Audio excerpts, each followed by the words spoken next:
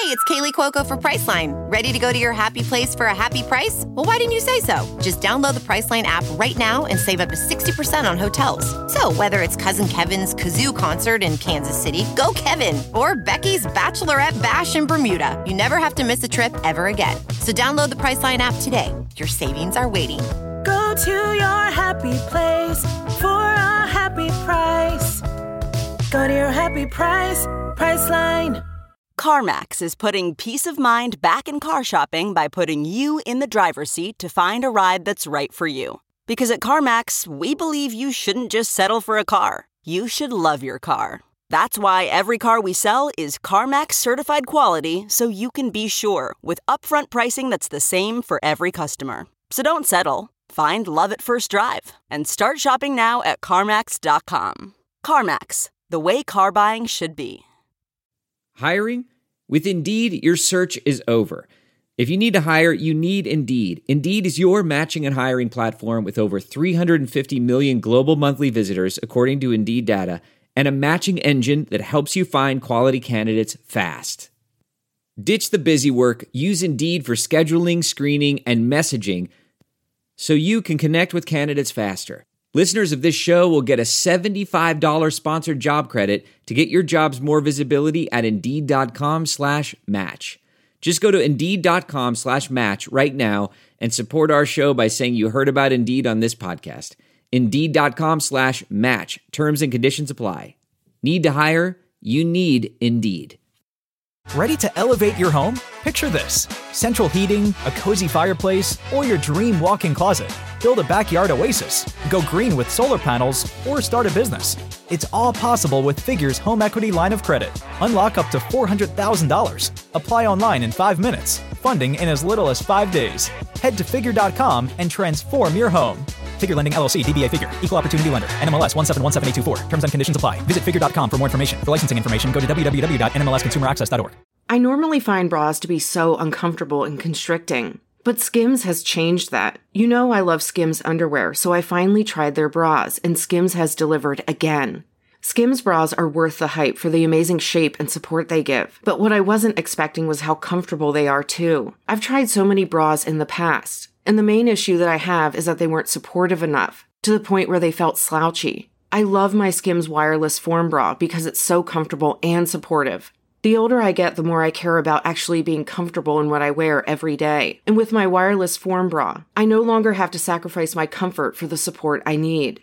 Shop Skims bras at skims.com, now available in 62 sizes, 30A to 46H. Plus, get free shipping on all orders over $75. If you haven't yet, be sure to let them know we sent you.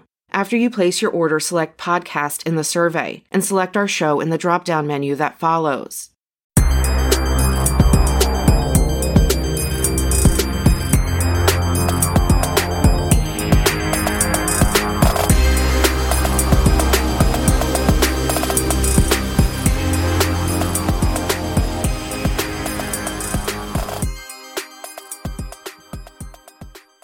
Welcome to another edition of Tag the Roll. This is your host, Mark Schindler.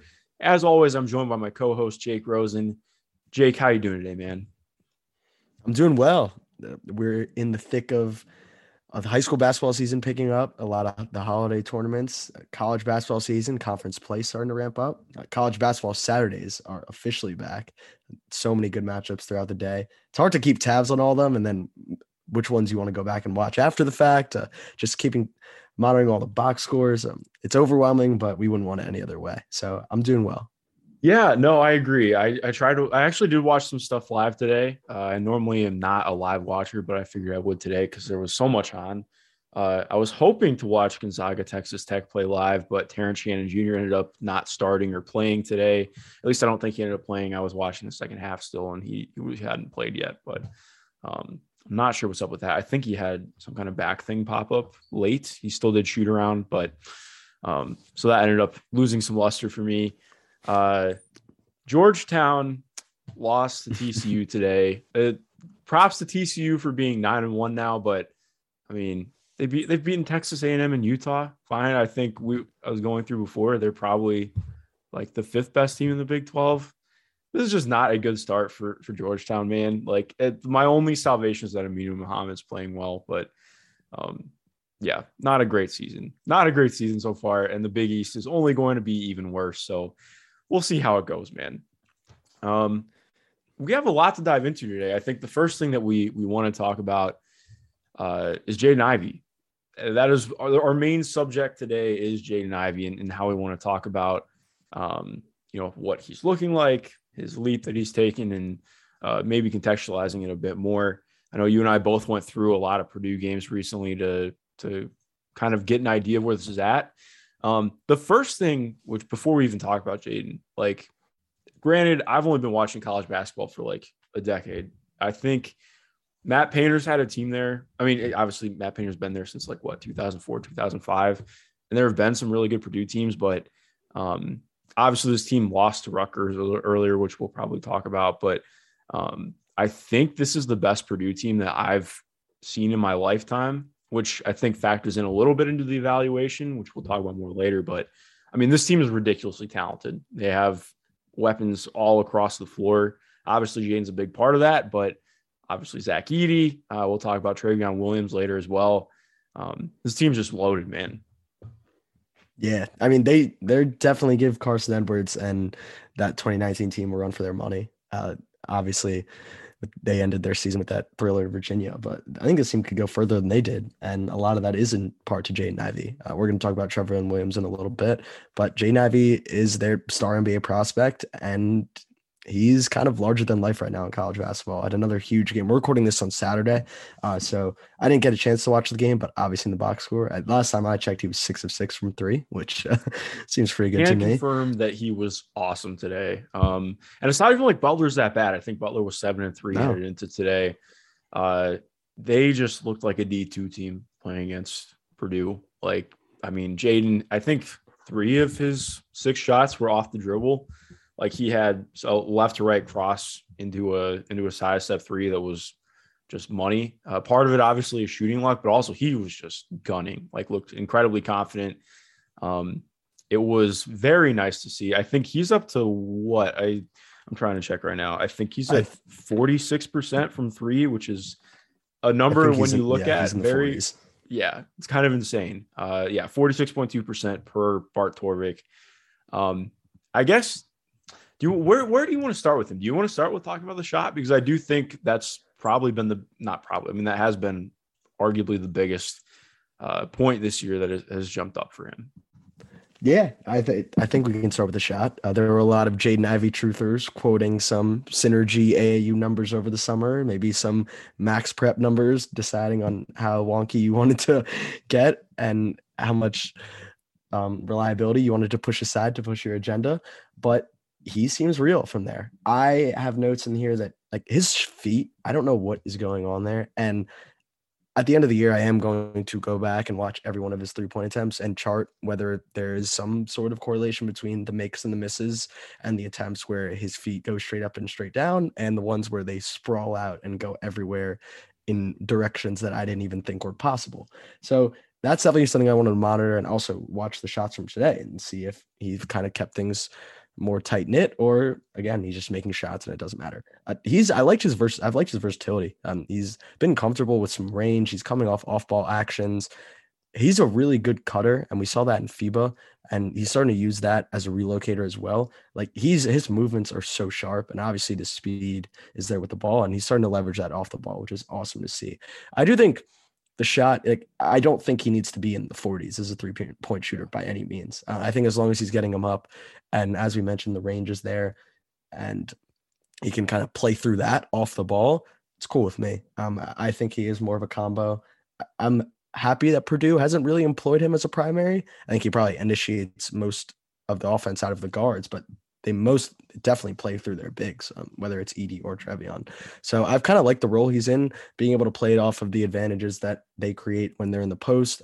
Painter and their coaching staff draws up some incredible stuff for him, where you just get him moving, whether it's DHOs, backdoor cuts, just anything to kind of compromise the defense a little bit and make things a little bit easier on Ivey. But yeah, I think the shooting we can start off is like much improved from last year. Obviously, I think it's becoming apparently clear that his freshman year was negative anomaly. It wasn't, and you kind of thought there'd be some progression to the mean, and there wasn't all of last year, but it's happening this year. I think he's probably a mid to high 30s 3-point shooter, I would say, depending upon the volume. I don't think he's this sniper that it showed today, maybe, but hey, I mean, everyone's good for a couple heaters every once in a while. Yeah, and I think the biggest thing too is like this just helps because he's the kind of guy, like he is the level of athlete I think where he is going to get a closeout regardless because of the burst that he has if he catches the ball.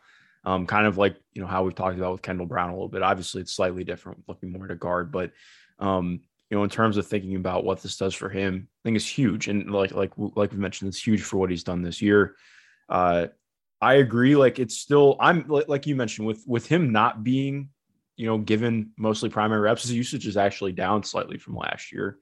I think that's what makes it interesting with the 3-point because I mean, part of what helps is they screen really well at Purdue, which is something that I always enjoy, but like I wouldn't even say that his shots aren't hard, but like, I just am curious, like if you are a primary guy taking self-created threes, it's going to look different, especially because like we talked about in the past, his shot's pretty set still. Like even watching today, like some of the stuff he did off the dribble, still mostly like very little. I can't even think the height off the ground. And again, that's not everything. Like I think the fact that it's going in is what matters. I've just been really impressed overall with the shot. I guess we can parlay that into talking about how he is as a passer, because I think this is where it gets interesting, especially just, you know, look at the box score, 3 assists per game. That's not everything.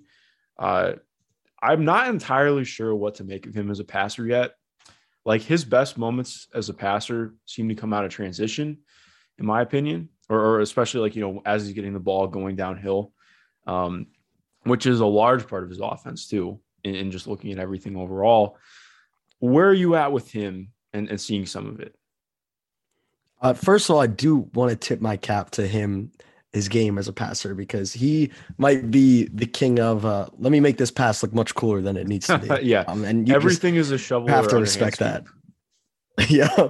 And as someone who likely, if they ever had a mixtape, would have been a lot of drop-off passes, you have to respect that. But in all seriousness, I do think his passing is a little bit wonky, to be honest. He misses a lot of the advanced reads that I would like him to make there, whether it be a lob or just windows that like, oh, okay, that's like two more steps below like through the defense.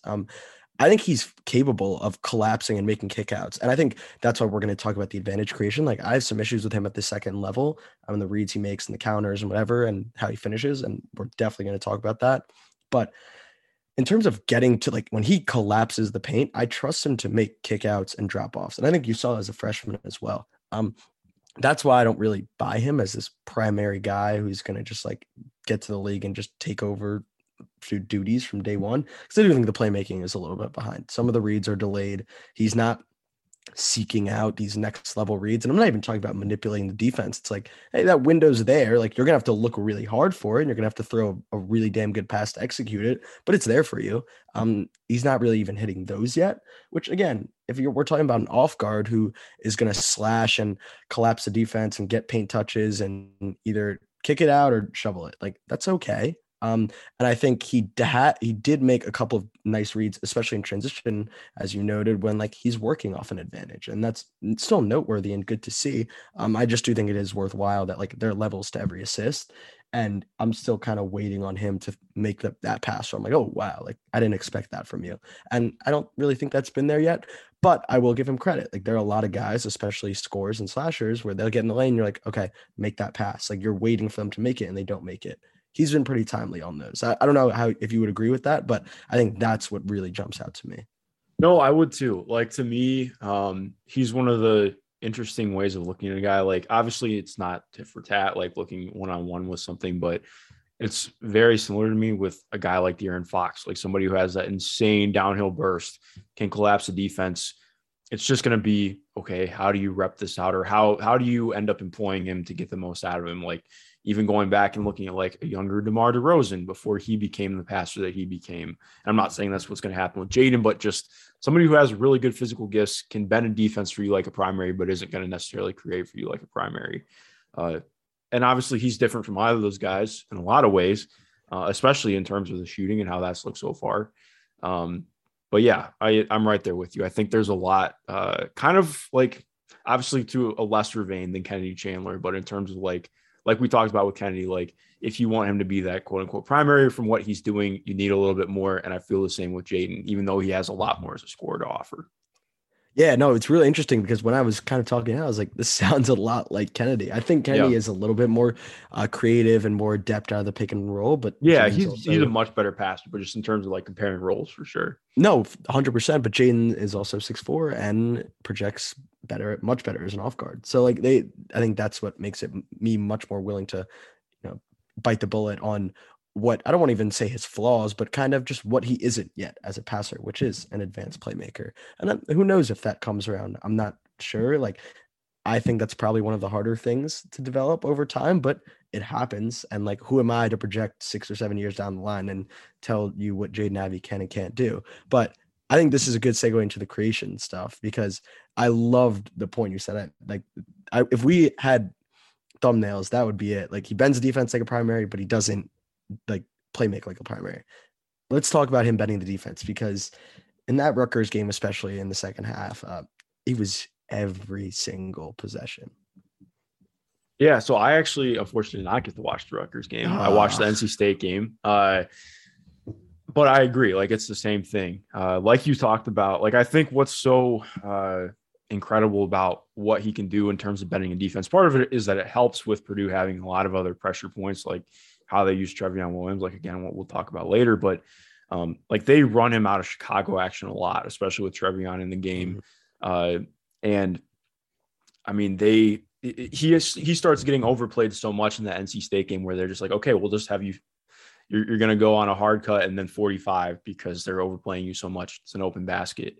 In terms of the gravity that he gets out of his motion, like again, looking at somebody like James Bouknight last year, who just has that. I mean, Jaden's even quicker, more bursty than Bouknight by a mile. But in terms of like getting that kind of gravity flowing off the ball, and what that does for him, I totally lost my train of thought. Yes, okay. So talking about standstill stuff or like looking more at creation, I don't know. Like I don't feel bad about his standstill creation, but a lot of it is kind of cross until you get somebody moving their feet and then use the arm swipe and go.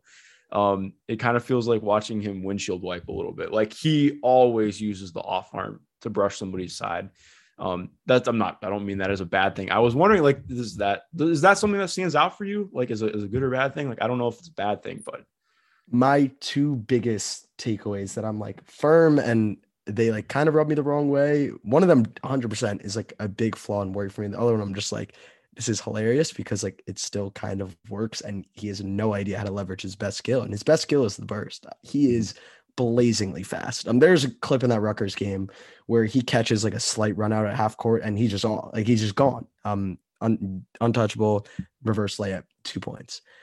I texted this someone the other day, like, to me, he plays like he's playing NBA 2K with no fatigue on. Like when you're when you're playing fatigue, fatigue, he just keeps moving side to side until he can get somebody moving, and then he's like, "All right," and then I'm going. It's to be honest, incredible. So it's a little bit of the east west to me. For me, it's more of just like spamming north south. And like when you're playing a 2K with fatigue on, you're like, all right, I'm gonna walk the ball up the court. I'm gonna walk when I set up my ball screen. Then I'm gonna hold RT and go. Ivey's just like, I'm like, oh, what? Like, I'm just gonna sprint now. Like, I'm gonna try to turn the corner here. And it's pretty crazy because like I genuinely don't really feel like he knows how to fully optimize his best weapon yet, which is that burst. And he's still getting paint touches more often than not. Like, that's kind of scary to me. It's like, hey, what happens when someone teaches him how to like properly set up a ball screen or get your guy in jail and then explode past a drop defender? Like, these are things that obviously if your feel as a ball handler, it comes with live reps and it's easier said than done to teach, but he's kind of just rolling with it out there and it's still kind of working. There are instances to me where it rears its head, and that's what I was kind of hinting at with the second level. His lack of counters at the second level and just unwillingness to abort the mission, whether that be to kick out on a straight line drive or to Euro step or to like pro hop and then pivot it's not, none of it's there. He does not so have I think, a deceleration button right now. no, there is no deceleration. There's not even a, hey, I'm going to sidestep the help. I made up in my mind that I'm making a predetermined straight line drive, and I'm going, whether that be a tough floater, whether that be a contested underhand scoop, whatever shot I'm getting out of it, I'm taking it, and we're going with that. And that's what scares me a little bit. Is I don't doubt his ability as a driver, because the speed is there. He has a shifty handle. The counters he has in his bag on the perimeter as a handler are there, and we've seen that. It's more of his mindset as a driver when he gets to second level. He just seems very married to whatever he was predetermined to do on the perimeter, and that's a little bit scary to me. So, like, I think I don't have much worries about him as like an advantage creator on the perimeter. I just have some concerns with what he does at the second level when he gets met with help. Yeah, no, I agree. It's very much so. I don't mean to keep pulling comps, but it's just like kind of like how DeJounte Murray, when he first got in with the Spurs and was getting more usage, like he was one of the best drivers in basketball. And that, I mean, he still drives a lot, but it's in terms of where it's going to. Like, he went to the rim a ton his first year when he had more primary usage, but did not finish well. And a lot of that was because, I mean, I think he was drawing charge. I mean, he was getting charge calls like every other drive, because it's just full force to the rim, trying to get a layup in. And I do wonder what that's going to look like in terms of finding out that sweet spot for him and in leveraging his speed, but also, and I mean, even like, again, it's not a straight comparison, but like, he is way faster than DeJounte Murray, like, which is crazy to say out loud, but like, I totally agree with you. Finding that sweet spot between jacking up some of these kind of gross floaters and push shots and awkward backboard touch things. Like, how do you find ways to say, okay, look, there are three guys here. I'll get to the corner of the box and kick to the corner because I have that much gravity. Like, how do you leverage that and find that? Like, that's going to be a big thing for him, obviously, moving forward.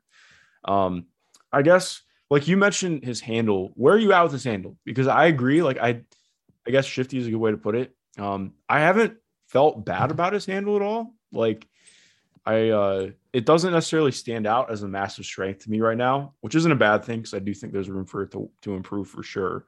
But it's like mostly pretty compact to me. He obviously doesn't turn over the ball a shit ton, which helps. But I mean, where are you at with him right now with that? So his ball control was, I don't know if you had like picked up on this. To me, it just kept popping in that NC State game. Like, he got stripped a lot, and then that kind of came to fruition in the Rutgers game as well. I don't think it's because his like handle is bad. Like, he's just playing 1,000,000 miles per hour, and he's just like sprinting towards the rim. I actually do like his handle. Like, as you said, like, he's very shifty. He can create space. There are a couple clips from earlier in the year of him just throwing like nasty, unorthodox counters at his defenders at the point of attack. I just think he doesn't utilize it enough, honestly. Like, I'd love to see him set up a ball, like set up his defender. Like, I'm blanking on a complete word. I'm completely blanking on words here. But like, set up your defender, change of pace, and snatch back, like right to left, get to the lane and go that way. To me, it's just so much of the same straight line drive, straight line drive, straight line drive, that I think he probably like underrates his handle himself. I think he could definitely use it more as a weapon while creating from a standstill. And I think he just trusts the straight line speed, and I get it because it works sometimes, but does it really work? And to me, my question would be like, yeah, you're kind of getting by your first defender, but you're also going so fast that in order to get by your first defender, you're just running recklessly into the help and throwing up an ill-advised shot. Like, did it really work that time, or could we have been better off taking a different route? So for me, it's more about challenging him to win in a more diverse ways. Not that the straight line burst is bad, and not obviously it's pretty ridiculous, especially when he has some open space. But I remain very high on him, honestly. Like, I think it would be a little foolish to get too low on him because of these concerns. They are very real concerns. Like, I'm not moving my ground on them. His lack of finishing craft is a little concerning. The lack of change of pace and just awareness as a handler is concerning, but everything else is like pretty overwhelmingly impressive. How do you feel with the defense? Because I think coming to the year, he was maybe billed as like this two-way guard. I think the defense has been a little bit inconsistent, but he really popped to the point of attack in those two games I watched. Yeah. So I think a great way of looking at it, like you mentioned him getting stripped, and that's how I feel about the defense to kind of tie that together, he has very zonal vision. Like I think there's a tendency to just be like, oh, he's a space cadet or whatever. I actually think it's kind of how he sees the court in some ways. Like, he doesn't see digs at the nail super well, in my opinion. I think that's where a lot of his turnovers come from. And then also just looking at the way that he plays defense, like he has his head on a swivel, but the problem is he doesn't feel any movement or pressure wherever his head is not. And so that's resulted in a ton of backdoor cuts. I do agree. Like, I think the point of attack defense has been good. He's actually got pretty good screen navigation, considering that his technique getting over screens is not great, but like he gets over them. I'll be completely honest. I don't have like a great feel for him as a nail defender. I feel like we haven't really seen him do that a ton. It's a lot more of just being at the point of attack, getting over screens. But yeah, the off-ball defense is definitely a work in progress. Like we're going to need to see a lot more from that moving forward. But I am curious to see how much he can improve that. Not that he can't, but like I just think that there are guys who have that kind of vision where they maybe don't always like. It's harder for some guys to see everything like that. So I don't know. We'll see on that, but I agree. Like I came away mostly impressed with his point of attack defense. Yeah, I'll definitely echo the screen navigation. I think one of the more crowning achievements you can have in screen navigation as a guard is forcing an illegal screen because they were trying to keep up with you because you were so properly attached to the handler. And that happened in, I think, maybe the Rutgers game. I would also echo that the off-ball stuff is a work in progress. He has his flashes for sure, and the flashes are so fun because they usually end in him throwing down some ridiculous dunk on the other end. But he has his lapses as well. He'll get back cut. He has his fair share of. You probably shouldn't have gambled for that. Like I'm all for it. Especially when you do have instincts, and it seems like Purdue is letting him free reign. There are some times where you got to weigh the risk reward, and I've been a little bit underwhelmed with his decision making in that aspect. Yeah. But on the bright side, like you mentioned, I think it was on Darion Sebron. He had a weak side block coming over from the left side that ended up being a transition dunk, and it was just beautiful. So I was like, this is the kind of stuff that you want to see. Like, I really want to see him become better as a low man, because I do think like he is one of, especially in terms of looking at a place like, all right, if you're playing in Denver, like Denver is probably not going to be bad enough to draft him. But point being, like, if you're playing in a place that's going to ask you, even if you are a guard, to rotate as a low man occasionally, if let's say your big's playing out closer to the top of the key, like, can you do that? And I do think like he obviously has the burst, the quickness, and he does have some of the timing instincts too to make it happen. It's just going to be about putting it together more consistently. Like I really do think there's the upside there to be definitely better than a neutral defender in the NBA. Yeah, I think consistency is the main word and the main takeaway for this end of the floor, honestly, for him. Yeah. Is there anything else you want to hit on with him before we move on? Looking through my notes, not really. It was mostly about the disparity in his ability at like the first level defense versus second level. I think that's what's really stood out to me. Shooting obviously has been super good, and the point of attack defense. I think those were my main takeaways that I want to hit on, along with the passing as well. Well, one last thing I want to hit on with him. I guess I have two things. Like, number one, I am right there with you as well. I didn't mention it earlier, but like, I think you and I are pretty close to being in the same boat of like, yeah, he's pretty much solidified himself as a top 4 guy right now, as if this holds up throughout the rest of the year. Which again, Big Ten play starts already, so who knows, that could change. But I do think it's going to stick because he's been that good. The other thing though, does it bother you at all that he doesn't have any real mid-range craft or propensity? Like, I don't think it's a huge issue, but like, I think I marked it down. He's taken 23 mid-range shots this year, which is pretty low considering how much he has the ball. Where are you at with that? Yeah, I mean, I think it's just another feather in the same cap that we've kind of been harping on. It's him taking a mid-range pull-up would signal that at some point it triggered in his mind, oh shit, I'm not getting to the rim this time. And never do I ever walk away from watching a creation attempt with him that thought ever crosses his mind. So I'm obviously not surprised. I would like to see it just because, not because I so think he needs it in his game, but more so it would signal a step in the right direction in terms of process. Like, hey, I'm going to get a first step. I'm going to get a step, and then I'm going to get into a little floater. I'm going to get a side step into a 15-footer. I would love to see that. And I think that'll come with added pace and added experience on the ball. Right now, it's just full speed ahead all the time. So, yeah, I mean, I think that worries me, but it worries me for the same reasons that the other things worry me. I don't think it's a newfound concern that he's not a 3-level scorer. Is he going to be good enough to be an off-ball player? Like, I don't really buy all that. It's more so that it just is another piece of evidence that his process as a driver is straight line till I can, and we'll go from there. Yeah, no, definitely. All right, well, let's move on to Trevion Williams, somebody who I am extremely excited to talk about. I don't really know what else I can say other than, like, he's the best passer on Purdue. Like, if you really think about it, they don't have, outside of him, like, they don't really have any plus passers at their positions. Like, Sasha Stefanovic is fine, but really he's just making quick reads. Like we've talked about with Jaden's playmaking, it's fine, but, like, again, not like primary or anything. Like, Trevion Williams is by far the best playmaker on their team. And I think he's a big reason for why they have the number one offense in college basketball right now. I mean, where do you even want to start with him? Because he's an extremely fun guy. I think you're bailing yourself out by saying best passer on his team. Like, yeah, obviously he's a better passer than Ivy. Let's not brand that like it's a hot take. Yeah. Because I think, I mean, other than Taron, I haven't seen Jordan Hall yet, so forgive me here. But, like, other than Taron Armstrong, he's probably the best passer I've seen in this class, regardless of position or anything. The reads, the execution, the timing, a lot of it is out of the post. A lot of it isn't. Him on the short roll, recognizing second side help, making them pay, and the velocity.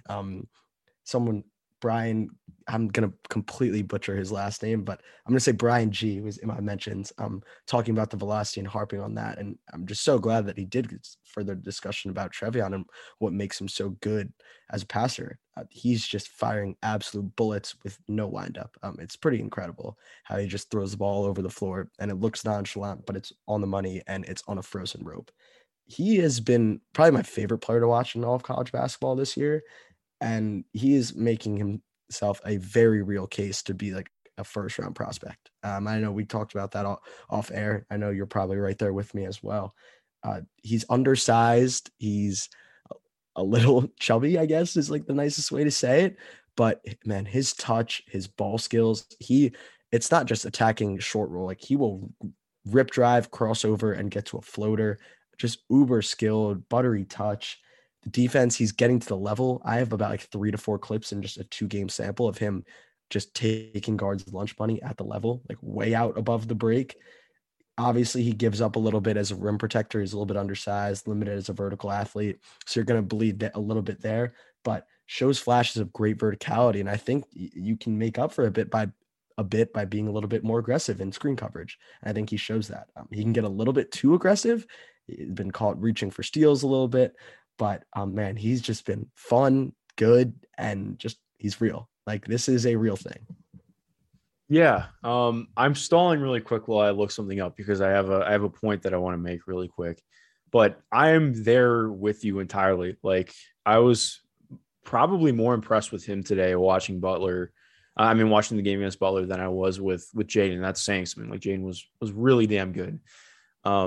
Here's my point. And this is not just to make it completely about a Purdue thing, but would you consider him a better player right now in his senior year, or not even a senior year? Like, I think that's something we'll talk about too in terms of looking at age, but especially as the pod goes on. But do you consider this version of Trevion Williams right now a better prospect than Caleb Swanigan was when he was almost National Player of the Year?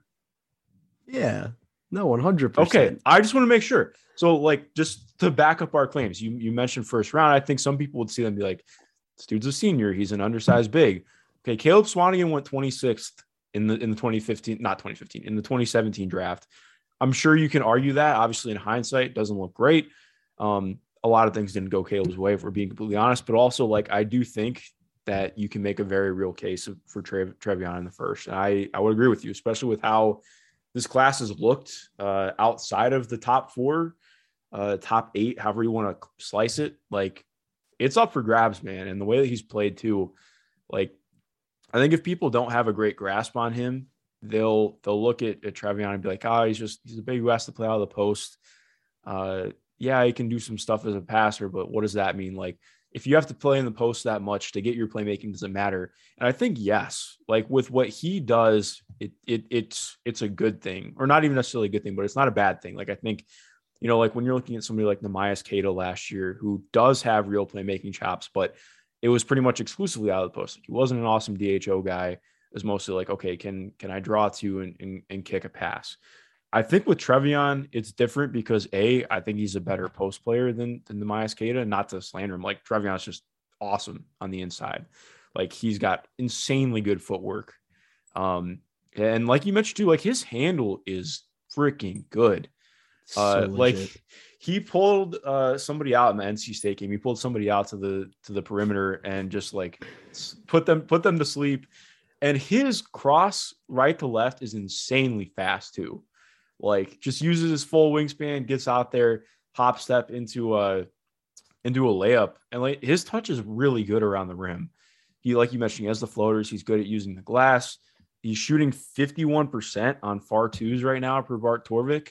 So like, he's not a 3-point shooter. Like, he's a guy who I think could maybe expand his game out there, but I don't even care about that. I think it's more like, in terms of talking about somebody playmaking out of the post, are you a good enough post scorer to warrant it? And I think he is, especially in terms of talking about like, if he's playing as a bench big or something like that. And also too, he's so good operating as a DHO or post hub and finding ways to utilize his playmaking that better gets players involved. Like, I think it's not solely on him, but he's been a big reason for Jaden finding more success this year because of how he's able to leverage his playmaking along with Jaden's just speed and gravity to get the most out of him.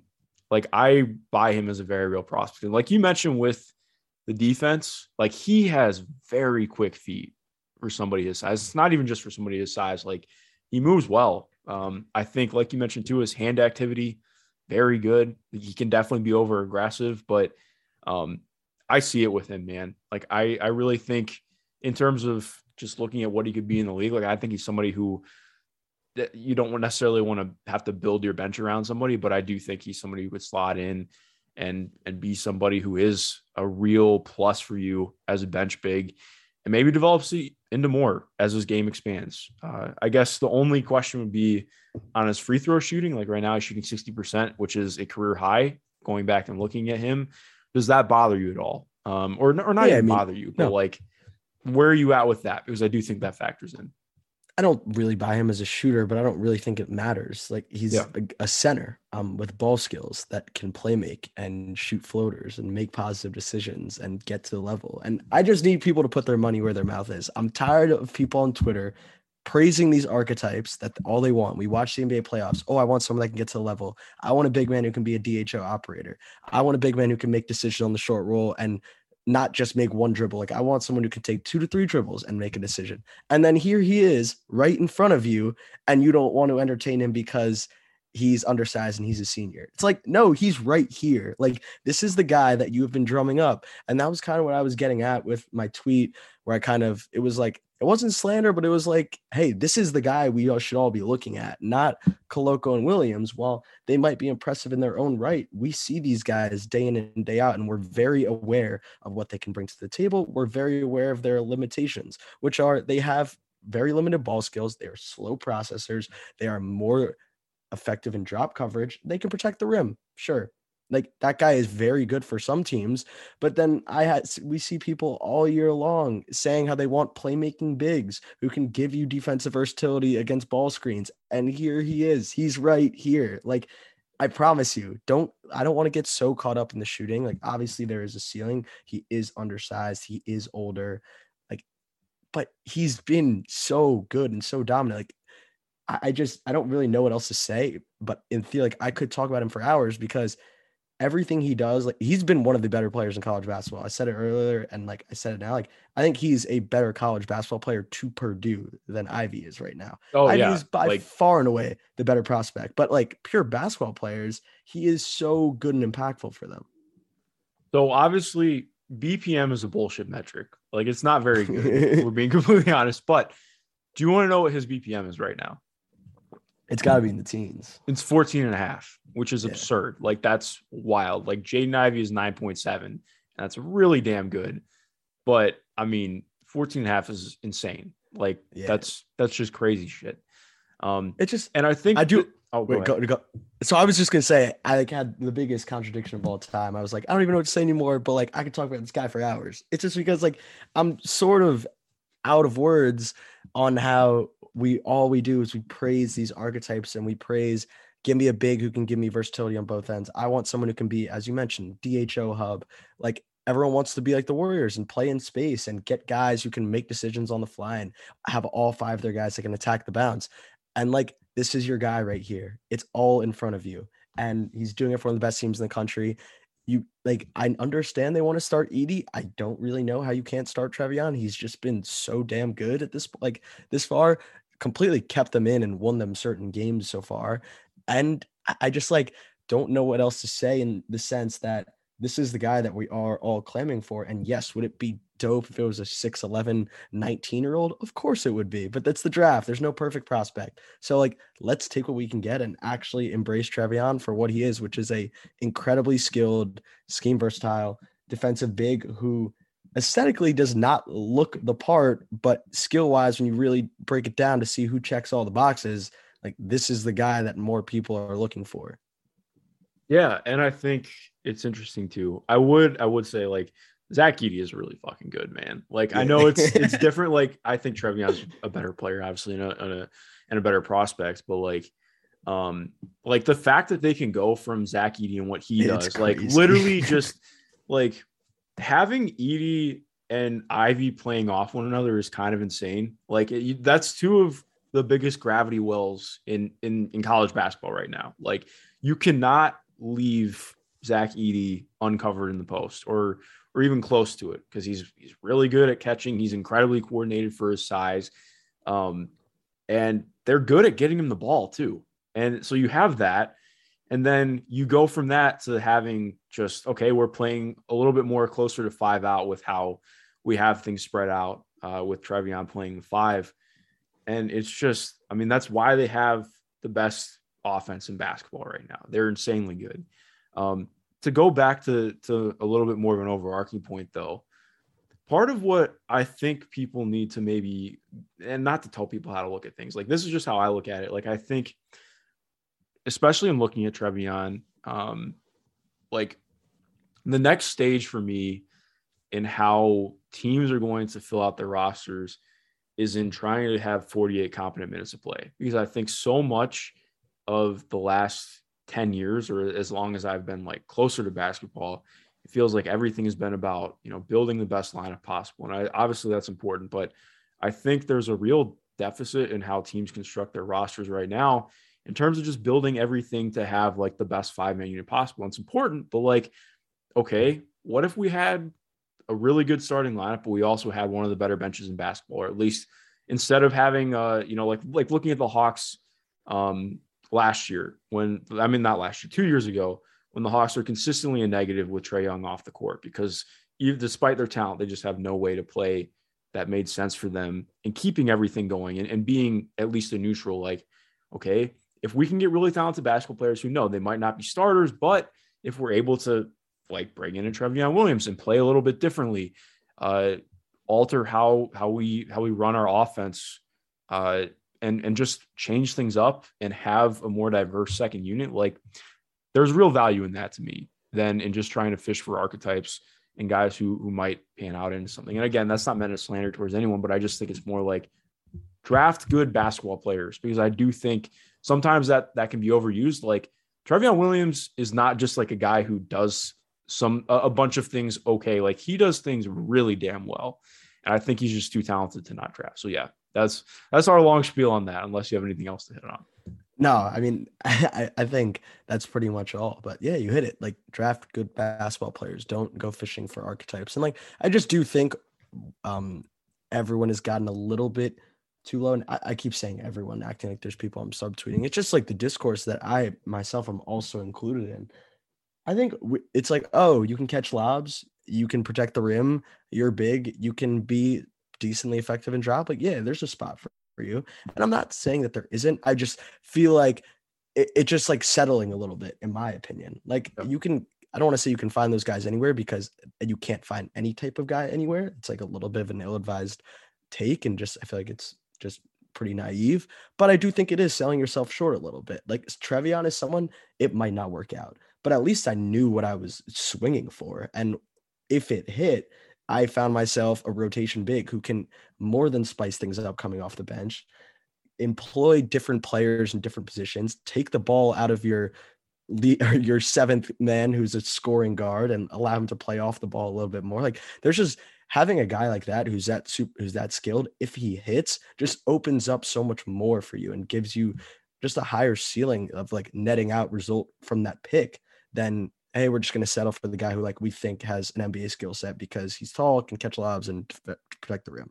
And like I know this is coming off as like really slanderous after he praised Koloko like a couple weeks back, but it's just like I want to urge everyone to be like a little bit more open-minded because I see someone with Trevion's skill set and I'm like, that's the guy I walk away from with the 22nd pick. And I'm like, I could have gotten a steal. Yeah, no, I'm right there with you, man. I think this leads us into a really good part but before we talk about the rest of what we want to on this podcast, I guess the overarching question that kind of comes in with me for this is where are you at with how important age is to when you're looking at the draft? Because that's something that I'll be completely transparent. I don't know how to factor that in. Like, obviously I think, like I know that it's in some ways better not better to draft a younger guy, but there's maybe a little bit more to work with. Maybe someone a little bit more moldable if you're looking at somebody who's an 18-and-a-half-year-old freshman compared to a 22-year-old senior. Like there is a difference there. But how much does that factor in for you or how do you look at it? I'm honestly still figuring it out. And I do think I evaluate it in a case-by-case way. Obviously, that can seem a little bit contradicting because it's like, oh, you care about it for this guy, you don't really care about it for that guy. It's not necessarily that. To me, I'm like very confident evaluating age and implicating it into how I develop priors. Like if there's like an 18-year-old kid playing EYBL versus the kid who's 16 9 months, like this kid who's 16 and 9 months gets leeway. That's a rather big gap for me. But when we're talking about like 19 versus 20 and 20 versus 21. I know someone like Wendell Moore is very young for his class, but like that doesn't mean that I'm going to throw out his freshman season. Like he's still a freshman playing college basketball and was not good. Will it matter? I'm not sure, but I don't want to just throw out that entire data point because he was a little bit young for the class. I don't know. And it was especially so with like Trevion. I think with him, I'm more willing to push it aside because you're getting him in the 20s. And at that point, you're pretty much just looking for someone who's going to stick. And in some cases, being ready to contribute immediately can help save your career. So you don't just get bogged down at the end of the bench and then put in bad situation after bad situation. So sometimes I'm more inclined to push this aside. Obviously, Chris Duarte is like the most fascinating case of this, in my opinion, who was like very much I think he was probably a lottery level prospect if we're taking out age, maybe even like a top 10 guy based off skill in that class, top 10 to 12, but he was incredibly old as a college basketball player. So it's like, one thing I do want to say is I don't think it's as simple as, hey, Duarte's 23 years old and we have this 20-year-old wing. Are you going to are you betting on Duarte as 23-year-old, or just imagine what this 20-year-old would look like with 3 more years of development? Because development is not linear. And that's one point that I would say is like, take what's in front of you and what you do have. If you trust the young guy and you trust his foundation of skills and you trust that he can build on it, fine, by all means, go ahead with that. But I don't really love dumbing it down like that, if that makes sense. No, I agree. And I think I'm still trying to parse through it too, but I think like what you said is the best way to look at it. It's a case-by-case basis. It depends. Like every guy's development track is different. And I think that's especially highlighted by these 3 guys that we're going to talk about right now. You posed a really interesting poll that totally started making me jog my mind earlier this week. If I can't remember what the exact poll was, but it was like, if you had to right now, who are you taking first out of these 3 non-one and done guard/wing prospects? Ochai Agbaji, Wendell Moore Jr., and Benedict Mathurin. First, I guess we can do, where would you go with that? I guess that'll probably, I mean, we could do that right away. And then I'm sure it'll come out as we're talking about them because we want to talk a little bit about each guy. But I think all three are really interesting kind of case studies in looking at how guys are developing differently or trying to evaluate where you're at with them as they develop. Yeah, so I had Agbaji first out of that group. He is shooting the cover off the ball. His game attacking the basket and converting through contact, contorting his body around the rim. He has had a large leap in scoring efficiency. He's nearly doubling his 2-point attempts. I was telling you this off the air. He's gone from 4.8 2-point attempts last year, and he was canning those at like 44%, I believe, or in the mid to low 40s. Now he's shooting 8.8 2-point attempts, and he's 8.8, I think I said that right. And he's shooting them at 57%. So that's a pretty big jump, and that can largely be attributed to him shooting 90% at the rim per BART, which is not a sustainable number at all. And that will come back down to earth. And so I went through all those attempts today, and it is worth noting that it is a small sample size, and a lot of that is clouded by his pretty heavy dose of whether it be alley-oop dunks or runouts or just open layups, putbacks, just easy cleanup buckets that boost your field goal percentage that just you aren't going to consistently get throughout the season. And he has luckily happened to have a heavy dose of them throughout the year. So it's currently inflating his field goal percentage, but there is a lot there, as I mentioned, of him improving finishing through contact, embracing help defenders, whether that be Euro stepping around them, utilizing his length to finish around the rim with craft. Those are real improvements. And I just love how aggressive he's been in that aspect. And then from three, he's just been nuclear. The volume is still above 6 per game, shooting them at about 4% or 47%. They're off. Some of them are off the bounce. He's moving. He's not hesitating at all. And defensively, I just was very, very impressed. Just so sound. He has multiple possessions where he'll tag, recover, keep the guy in front, tag again. He's just always active, whether it be stunning on back doors, just always his head on a swivel, always aware of his responsibilities. I'd like to see him maybe like gamble a little bit more. I think that's what we saw in the first game where he was just jumping passing lanes, and his technique is awesome. Not at the expense of maybe him like tagging the roll or something, but it's very obvious that he sees and is understanding of what he needs to cover on the defensive end, and maybe being a little bit more aggressive in the passing lanes is an in-season development. But he's just an incredibly complete player and just looks ready to be an NBA wing at some capacity. Yeah, and I think the best way, well, not best way, Jesus. In terms of looking at this, I think I was trying to rack my head, going through watching these three guys today and over the last week and trying to parse through where I'm at with them. First thing I did in my head, I was like, okay, which one is the best shooter of the three? I think it's easily Ochai is the best shooter of the three. Like, he's doing stuff off movement. He's an awesome relocation shooter. Does stuff off flare screens. Like, he's a movement shooter, but not like I think he's only taken 2 pull-up jumpers this year, and I'm fine with that. Like, I don't think he has to be a crazy pull-up shooter or anything. But in terms of what he's doing off movement, legit. I do think it's close though. Like, Mathurin has been freaking awesome as a shooter this year, especially over the last, like week and a half. Like, the Illinois game is fantastic. I did not get to watch the Wyoming game yet. That's on my slate to watch tomorrow. But I mean, he's been very, very good coming off motion. And he's done a lot more as a pull-up shooter as well. I still think I would say Ochai is the better shooter. Obviously, Wendell Moore is actually shooting 40% now from three, which is kind of insane. And I think looking at Wendell's everything is insane. I mean, he's still shooting 68% from two, which is just, again, like, I think that's higher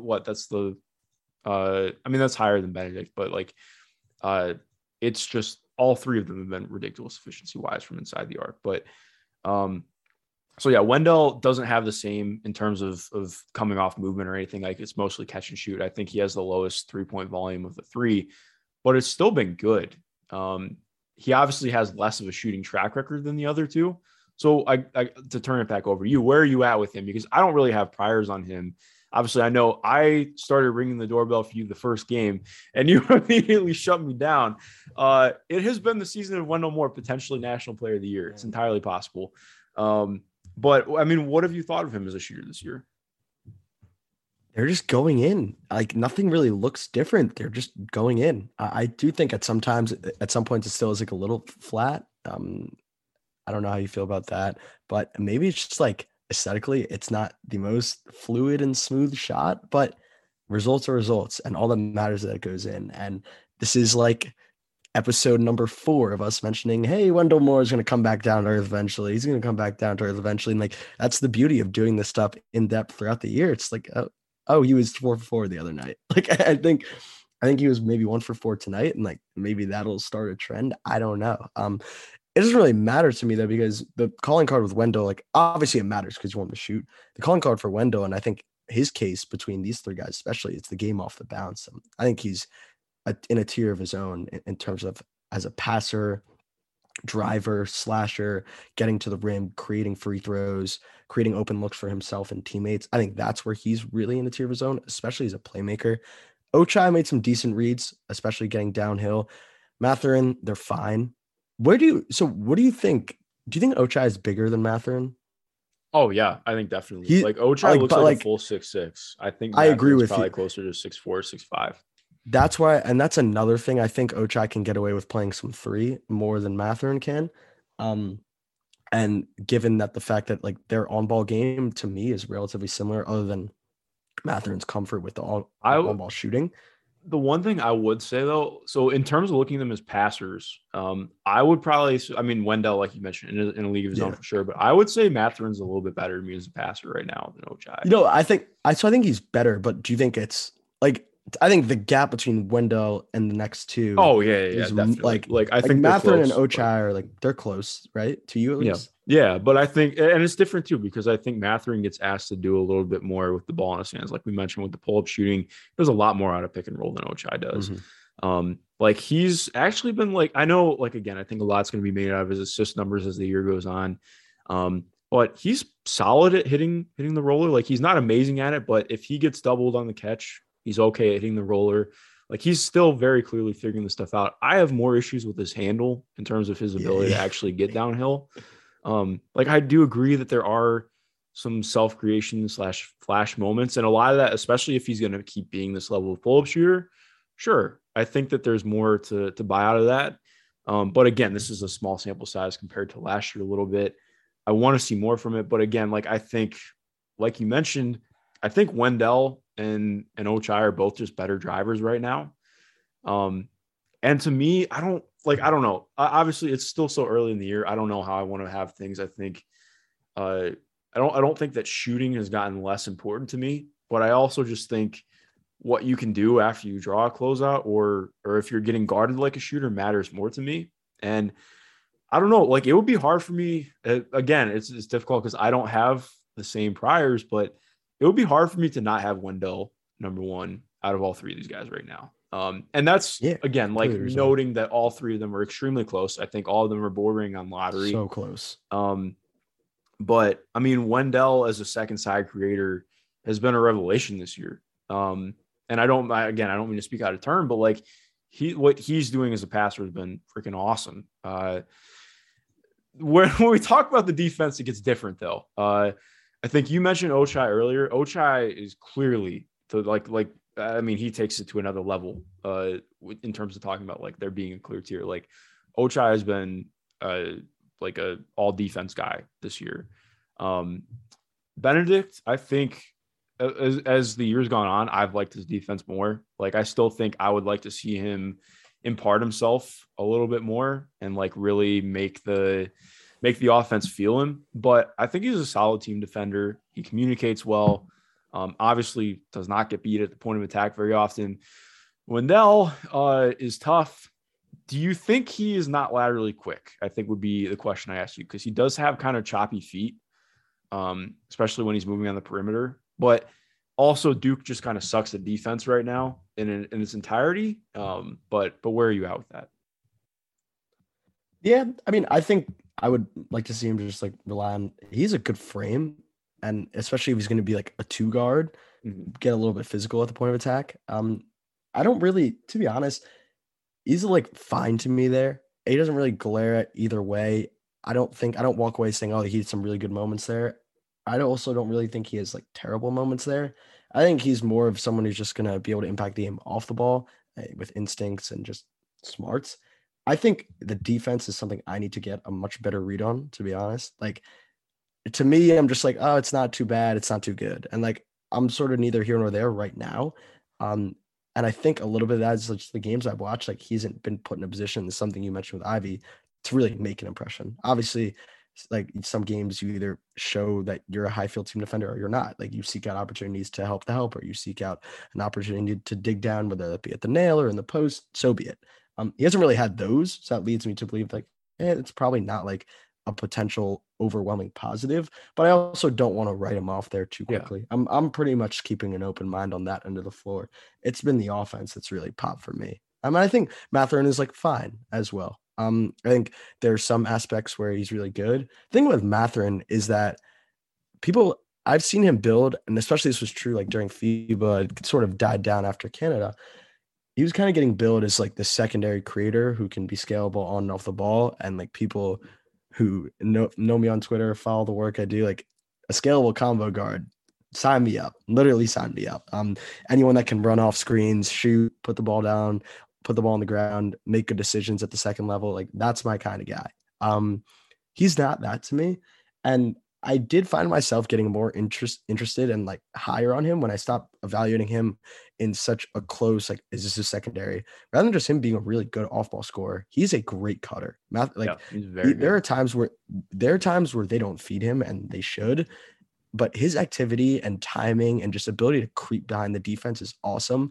And as you said, that the shooting's been really good, man. Like, it's a lot of catch and shoot, and I somehow find that while he's had his fair share of movements, he gets like more catch and shoot, stand still, able to hop right into it looks than like I feel like anyone, but he makes them pay and he's good. I love the mechanics. Like, he gets great elevation. It's super versatile. Like, I'm just really excited to see how Tommy Lloyd and that staff continues to use him because he's shown a ton of competence there, especially in the last few weeks.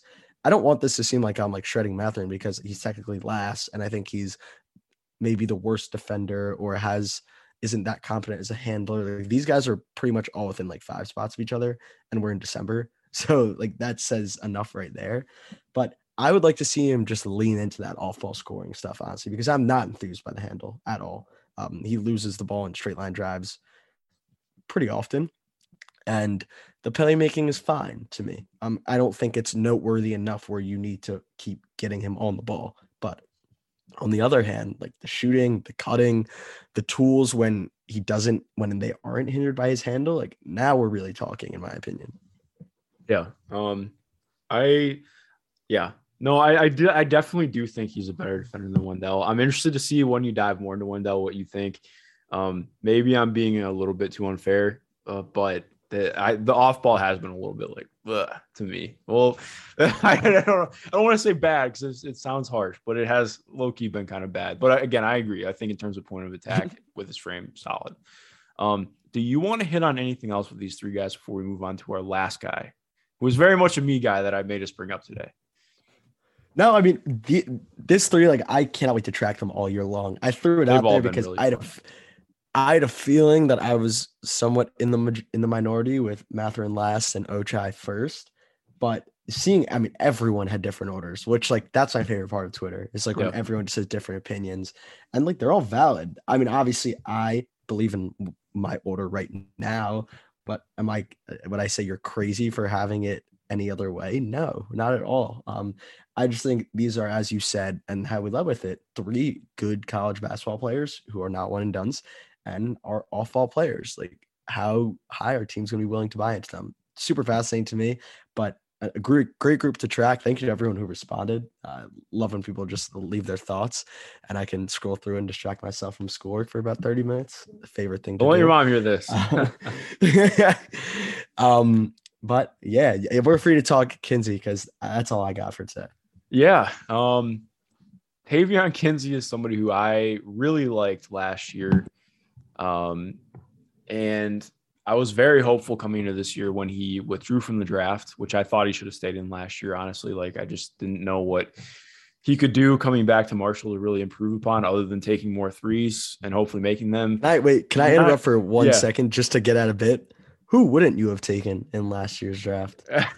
Ochai, THT, Rocco, Kinsey. I'm going to start keeping a list here. Well, all right. That's fair. That's fair. I just like, I don't know. Now, I continue. think I probably Go have, on. I don't want to say I've soured on him, but I just am kind of like, I don't want to sound unfair, but like if you're going back for another year, I need to see you really improve on something. And he just like, he's taking less threes this year. And it's just like that was the thing. I think that was the thing that held him back. I mean, I didn't get to sit on in his draft meetings last year, but I imagine that the thing was, okay, you are a 6'5" wing / 2-guard. We need to see you take more than 2 threes per game. And granted, he hit at a solid rate last year. He gets to the line a ton, which is great. Like his free throw rate has gone up even more this year. He's looked solid. I mean, he's still averaging 21 points per game, solid true shooting, but I don't know. Especially in paying closer attention to him and watching stuff this year. My big note was mid-major Caris LeVert. And I mean that in an endearing way to a degree. Like he is pretty good with the ball in his hands. Like he's good coming off screens and operating out of the mid range, but also like he's not awesome off the ball. Like he doesn't really relocate a ton and he doesn't get guarded like a shooter because he doesn't shoot. He does have some really impactful moments defensively. Like I know his box plus minus kind of sucks, but that's because Marshall's defense overall is kind of abysmal and Marshall's is not a great team. But that's, again, one of the issues of like, okay, if you don't transfer to a bigger school or you don't enter the draft after having a really good year, that could happen. And it's not going to look great. Do you have thoughts on him for priors or have you watched him this year? I have not seen him this year. And my first question was going to be, how bad is the defense? Like, obviously we've said DPM isn't everything, but I have nothing else to do after you're talking about a guy that I haven't seen this year. And he is negative 3.2 defensive box plus minus and has been in the negative for all 4 years. Fill me in on that. I don't think his defense is bad. Maybe I'm looking at things wrong. Like I think he's solid at the point of attack. Like he gets back cut occasionally. Maybe I need to pay better attention to it, but I've never really thought his defense is bad. To be honest, I'm sure somebody's going to tell me I'm wrong. I encourage it because maybe I'm missing something and maybe I'm not paying attention well enough to his defense, but I still think there's something there in terms of looking at his offense. But I have been a little bit discouraged this year in terms of like what watching him today, I came away just like, oh, so nothing has changed. And yeah. It's kind of unfortunate. That's what I will say. And this is not Kinsey related because I haven't seen him yet, but a year 4 player, that's the worst thing you can walk away from as an evaluator. So it's just kind of more the same. Like, that's why I'm super into Ochai this year. Like, I feel like it's different, and it is different. He's way more aggressive inside the arc, way more comfortable around the rim. Just, you feel a different aggression around his game that you didn't feel last year. Wendell, I mean, I don't even know where to start with him, like making shots, making threes, making pull-ups, actually utilizing finishing craft. Like, these were all flashes here and there the first 2 years, and like him finally putting it together is awesome.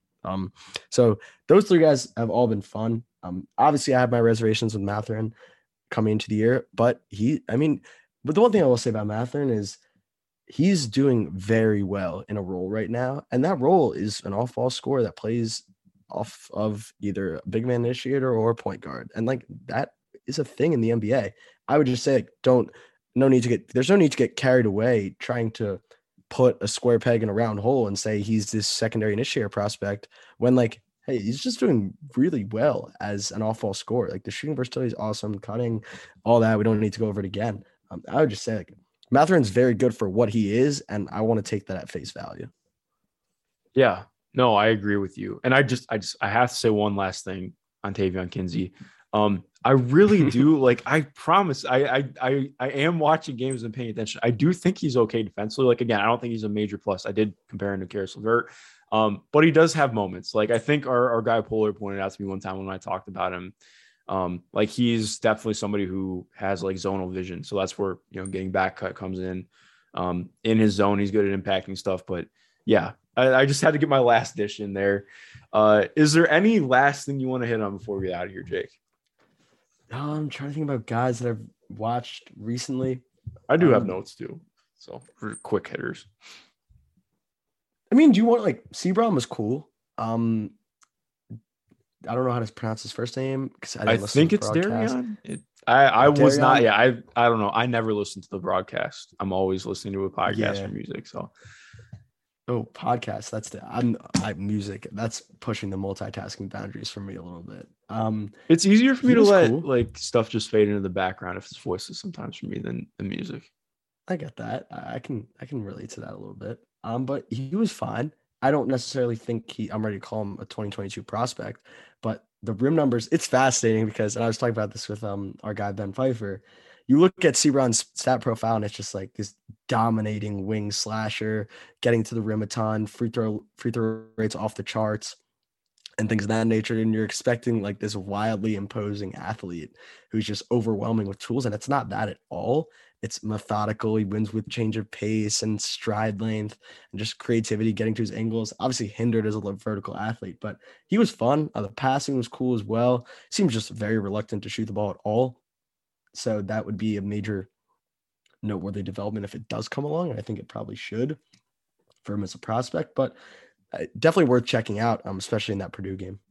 Yeah, no, I'm with you there as well. I've only seen the one NC State game. I want to go back and watch their game against, I think they played Nebraska. I want to watch that game for multiple people. But yeah, I was intrigued. Like anybody who's 6'7" that handles the ball like that, like honestly, a different guy, but kind of reminded me a little bit of watching Delano Banton in terms of just dude who's really tall, kind of not very bendy. I think like, I don't know, do you get that read as well? Like it's not that he's like stiff as a board, but like he is not somebody who's getting low to the ground. Like he's pretty high up. But his drive game was solid. Like it was impactful. It was good. I think Purdue had some real issues stopping it. I need more on him. I can't remember who the other freshman on their team is right now. I'm looking him up because I forgot to take notes on him. But he was interesting. It was the other guy. I'm trying. Hold on a second. Let me pull it up. I'm stalling, but he was gunning. He was gunning from three. I remember looking up his threes. He like takes a decent amount of them. Seemed like a combo guard, so that's probably why I like him. Yeah, Terquavion Smith. 6'4" was he takes a lot of threes. Yeah, 6 threes a game. He's interesting, man. Like he came off the bench for them, I think, in that game. But I don't know. NC State is fun. Like they're not a great team, but they have a lot of talent. I'm interested to see how things turn out for them in the ACC and watching those guys. Did I have any other thoughts? In the Kansas St. John's game, Posh Alexander, extremely fun, like very, very good guard defender. I would hope you are if you're 230. But like, dude, he looks like he's playing football out there. He's awesome. Very fun guy. Actually, like has pretty good pace in the half court too. I like him as a ball handler, just not a shooter right now, which is, if you're a point guard, you kind of need to be a shooter. So we'll see how that develops. But I liked watching him. Julian Champagnie, just a quick note on him. He was kind of absent the first half of the Kansas game, and then he hit 5 threes in the first 6 minutes of the second half. It was insane. Like his touch as a shooter is ridiculous. But I came away in that Kansas game feeling like he looked kind of small out there, honestly. Like I know he's listed at 6'8". I'm pretty sure he's actually 6'6" and a half or 6'7". And it showed. Like I think again, some of the same issues pop up for him defensively. Like he really struggled at the point of attack. Made some really solid verticality plays as the low man and just as a low man in general, rotating, which I thought was good. But also like if you're only 6'6" and a half or 6'7", like you got to be able to play at the point of attack a little bit, especially if you're in the NBA now. But the shooting is just so good that he's getting a look no matter what. Like it was fucking impressive, honestly. I don't think there's anybody else that I took like a lot of notes on that I needed to mention other than like Christian Brown, really good. Watching Kansas. He continues to pop for me. I just want to see him shoot more threes. He's only taking like 3 per game right now, and he needs to take more. Maybe less. No, I won't say it, but yeah, more threes, please. I would like it a lot. Yeah, no, I mean, so I watched the St. John's game. I didn't really pay much attention to either one of the St. John's games. Obviously, it was hard to ignore Champagny pouring in threes in a barrage like that. But Posh Alexander, no one epitomizes a New York City guard better than that guy. Yeah. No shooting, all driving, gritty vibes. He's the poster child. So definitely fitting that he's with the Johnnies. Yeah, no, I agree, man. All right. Well, I think this is a great spot to leave off. We will be back with a great pod early in the week. I think this is coming out tomorrow or today on Sunday. Jake, this is a blast, man. I'm looking forward to the next one. To everyone listening, thank you for listening. This was an absolutely fun time. If you have not already, be sure to go rate and review us over on Apple Podcasts at Tag the Roll. Follow us on Twitter at Tag the Roll as well. Follow Jake at Jake in the Paint, me at M Schindler NBA. Most importantly, have a good rest of your day. Thank you for listening.